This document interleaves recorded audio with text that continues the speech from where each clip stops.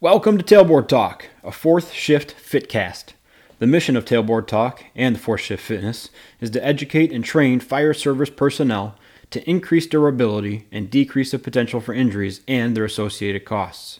My name is Chris Morella, owner and founder of Fourth Shift Fitness. I'll use my experience as a personal trainer, strength coach, and 15-year veteran of the fire service to deliver tips, tricks, lessons, and information specifically geared towards the health and wellness of firefighters and paramedics. Each episode, you'll leave with immediate deliverables that will improve performance and resilience and keep you in the fight through your career and into retirement. Let's get into it.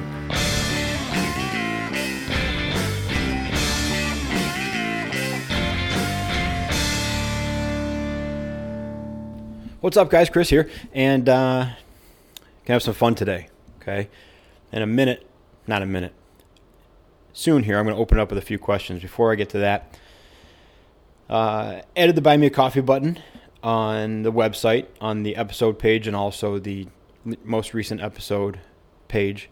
And I tell you how much money I made from that button this week. Here's a clue. It starts with a Z. But I'm here for you guys, right? If you like these episodes, if you like what I'm doing, if you find one that helped you out, and you feel like you want to donate to the show, hey, I'd appreciate that. Go hit that button. It's only a couple bucks. Not a big deal if you don't, though. Not planning on it. Just something there you can give me a pat on the back if you choose so. Also, head to the website. We've got shirts, hats, and stickers still. Check that out. Let's get to it. I want to ask you some questions. We're going to start off the episode with some questions. Now, there's two options here, and there are only two options. You pick, okay? I'm going to try to paint a picture for you. When it comes to firefighting, when it comes to the hero stuff, you're either head down, through the front door, fighting the devil, chewing leather, aggressive interior attack 100% of the time, or you're just a yard-breathing jolly volley who needs to stop pretending. You pick, right? Here's another one, love it or leave it. You're either 100% committed to this department as it stands today, and you will be thankful for every single minute you get to be here. Or you might as well just go pick up an application from McDonald's because you don't deserve this job. How about this one? As soon as you get hired, you start working towards promotion, attending outside classes, donating your time outside of your shift, and becoming an integral part of this department.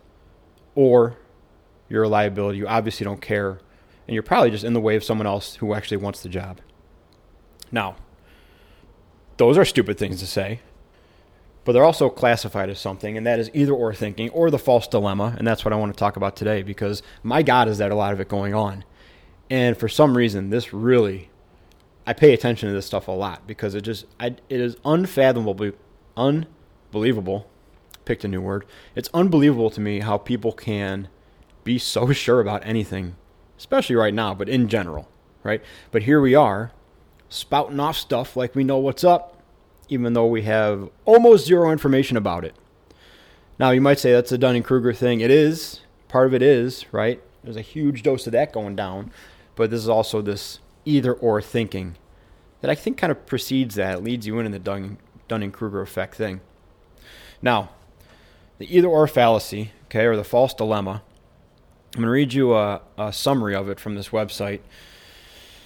And I'll put the website up there. Here it is. It's false dilemma, false dichotomy. It's a type of fallacy, a logically false belief wherein a said situation only has a limited number of alternatives, usually two. But in reality, it can have more. It only presents two opposing options in a situation in such a way that they seem to be the only available options. All right. And it goes on to say, if one thing is true, then the other thing must be false. And there's no other way to look at it. You're either one thing or you're another, or you believe one thing or another, or you're for something or you're for the complete opposite of that thing. And it's a dumb way to think, but we see a lot of it, especially we're still 2 years away, but there's going to be an election coming up. That's all that election campaigns are, is telling you you're either one thing or you're the opposite thing. Removing all the gray in between and removing all the thinking in between. So I want to do this episode today because I understand how it happens. We're paid to and we're trained to make snap decisions, right? And we're good at it, I hope, I think. We're good at it sometimes. But we're good at it in the acute sense when we arrive to something that just happened and we're going to deal with it for the next 12 to 30 minutes, maybe 2 hours on the very long end, right? We're good at that, but we are absolutely terrible at any kind of extended circumstance, extended situation. I mean, COVID was the perfect example of that, right? If you made a snap decision in the first 2 weeks of COVID and you didn't adjust it the entire 2 years, I mean, if you weren't conflicted in that time and didn't change your opinion of something, of one of 10 different things that happened in the past 2 years, oh man. But this is what happens when emotions get high. We simplify. So we take a very complex situation, we distill it down to something that we feel comfy with, and then we just throw that out there as the 100% truth. And if you're not about that one particular idea that I'm comfy with, then you are the exact opposite. Not only are you in support of the exact opposite of that, but you personally embody every negative attribute of the exact opposite of what I think is just and correct.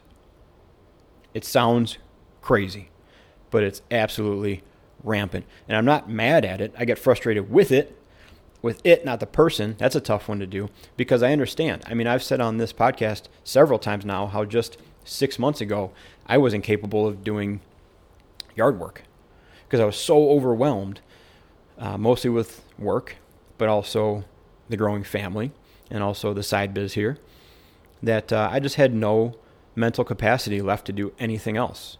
And it felt terrible. But I simplified. I took what I had to do and I made it as simple as possible, and I stuck to that, and I covered my bases.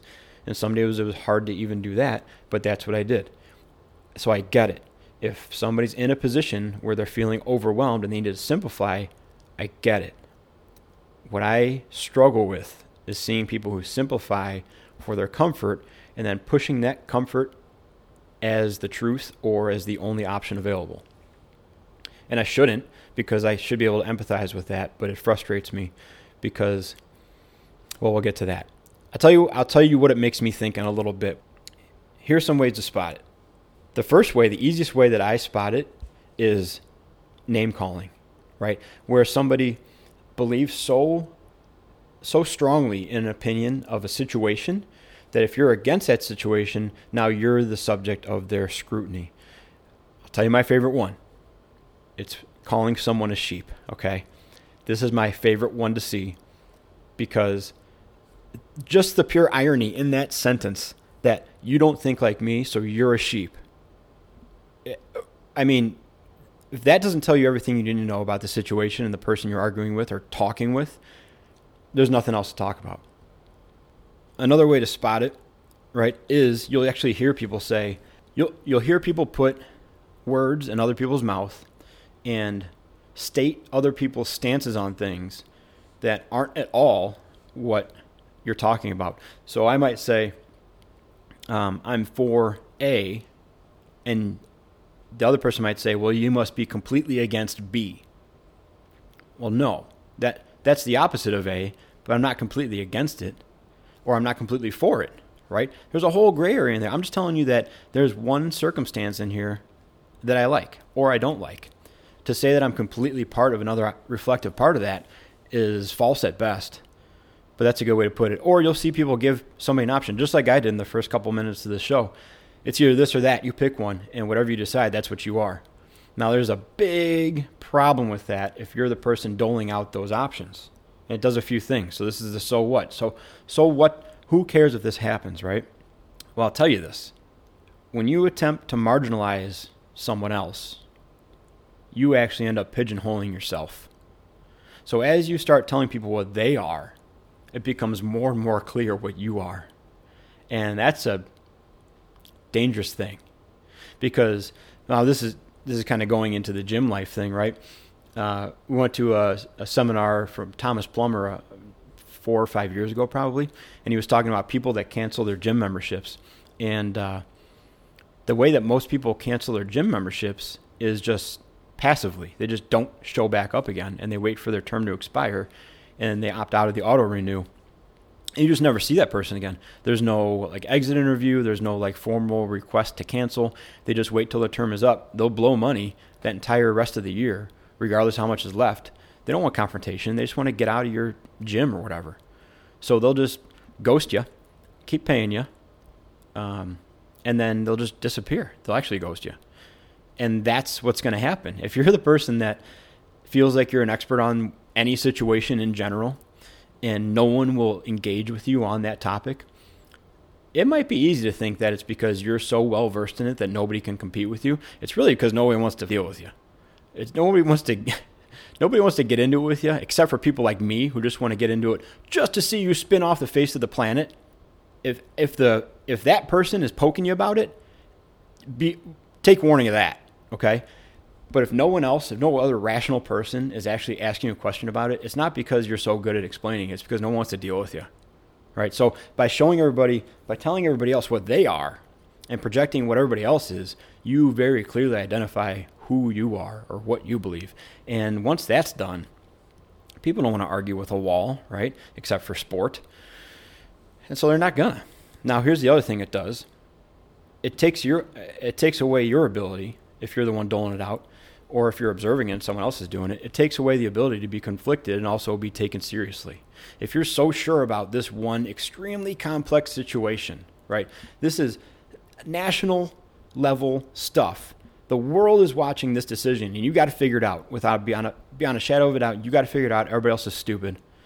Then when it comes down to picking anything of a lower acuity, and you can't make up your mind, you completely undercut your entire authority on any subject whatsoever. So by simplifying and putting that out there and saying, this is how it is, and the rest of you are idiots or sheep or stupid or dramatic. Now I'm going on both sides of it, right? This isn't a right or a left thing or a Democrat, Republican, or a liberal and a conservative. On any side, as soon as you start professing the extremes on such a complex issue, and then you stumble on anything less important than that, you completely nullify your authority on that complex issue or anything else for that matter. And here's what it does for me personally. Okay, so when I see people doing this, here's what it does for me.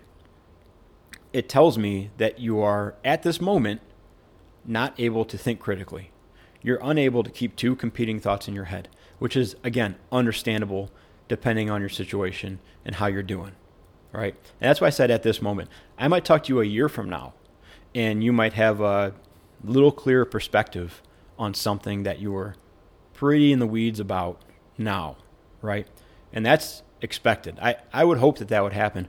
I'm not the kind of person that a year from now, if you change your mind on something that is extremely polarizing or even just extremely complex, if I see you a year from now and you're like the opposite or different, I view that as a good thing. You've actually taken the opportunity to look at that situation and make some more decisions and maybe factor in some more things and change your opinion on it. I'm down with that, right? I'm not going to hold you, but like, well, a year ago you were saying this and now you're saying this. That's equally as dumb, right? That's me putting either or on you. You're either the thing you say now forever, or you're a flip-flopper who can't make up his mind. That's equally as stupid as everything else I'm just talking about. But more so than that, it tells me that you're either so scared or so daunted or so overwhelmed by either that thought or things in general that, like I said, you need to simplify this enormously complex situation down to the most bite-sized, palatable, comfy thing that you can stomach. And then the mistake is where you profess that as the truth and the only option to the rest of the world. That's what it shows me. It shows me someone who's struggling real bad and they're grasping at something to cling on to because they need to say this loud so someone else pats them on the back and makes them feel secure about it. That's what it tells me. That's what either or thinking shows me. You're afraid to look at the gray, which I get it. Like I said at the beginning, I get it. We are paid to look at the gray. We're not paid to stay in the gray, right? We need to make a decision. We're either doing this or we're doing that. We're going here or we're going there. We're using this tactic or we're using that one. We're also paid to pivot. We're paid to continuously take in information, whether it's a patient doing differential diagnosis, a fire scene, secondary size-ups, paying attention to conditions, adjusting your tactics. We're not just paid for the first 5, right? The first 5 sets us up for the next 2 or 3, potentially, right? First 5 minutes sets us up for the next hours. But we're paid to keep moving, keep operating, continuously growing over the course of that evolution, the course of that call or that scene. And that's where we fall flat as first responders, is that we keep our initial size up as our entire strategic objective for the entire call, regardless if that call is lasting 2 years or 5 minutes. And that's a whoopsie. Can see where it gets us. It gets us polarized. It gets me in my basement drinking a beer and yelling into a microphone. I mean, I'm one step away from being on the ham radio kind of guy, just shouting over the radio waves with the 30-foot antenna on my ceiling. That's the level I'm at right now. It doesn't feel good. It feels great. Okay? Now what? I don't know. I mean, now you just keep doing whatever you want because you're just going to do it anyways, right? This is a really hard thing to break. It's a really hard tactic to backpedal on because it becomes your character. It becomes who you are. So, like I said, by telling other people what they are, you tell the world what you are. And then if you stick in that character long enough, you are that character. And it's really, really hard to reevaluate and say, I don't want to be this character anymore. I'm going to go back on these things because it might be unpopular and I might not get as many high fives from my echo chamber, but I don't feel so hot about it anymore. That's a hard thing to do. So I don't know what to tell you. Think about it. If you're experiencing it like somebody's giving you a bunch of either ors, maybe you can understand it more, right? And you don't have to take on my opinion of it. Don't be like, oh, you're giving me an either or. That means you're weak and scared and afraid and you're too dumb to hold two opinions in your head. That's not it. That's not what I meant to say, all right? I'm sorry if it came across that way. This is an insulting thing, but it's how I view things. And like I said, if you change your opinion, that's not an opportunity for me to belittle you about what you used to think. I might bring it up, depending on how friendly we are with each other. Here's an example. I had a guy I work with who was extremely criticalicious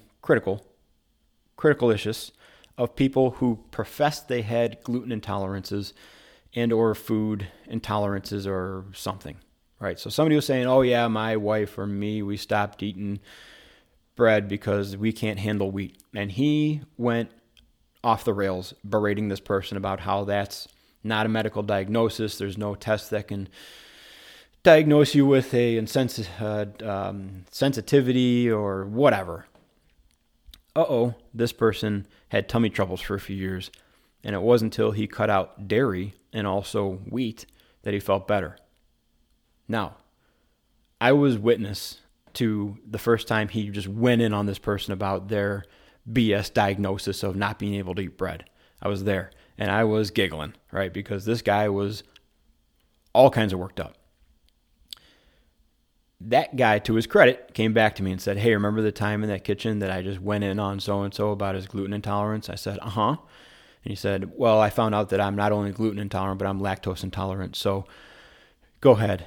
And I still bring it up to this day. That was 3 years ago, and I still, to this day, whenever I see him work with him, I say, hey, dude, remember when you did that thing? And then we'd have a good laugh and we go about it. That's one thing, right? I love dearly that person decided to actually admit that to me because that takes a lot. I can tell you right now, if I found out that I was gluten intolerant after going in on somebody and shouting from the rooftops how it's garbage, I'd be quietly eating sourdough every day and not telling anything about it. And I'd be eating bread at work and torturing myself just so nobody found out.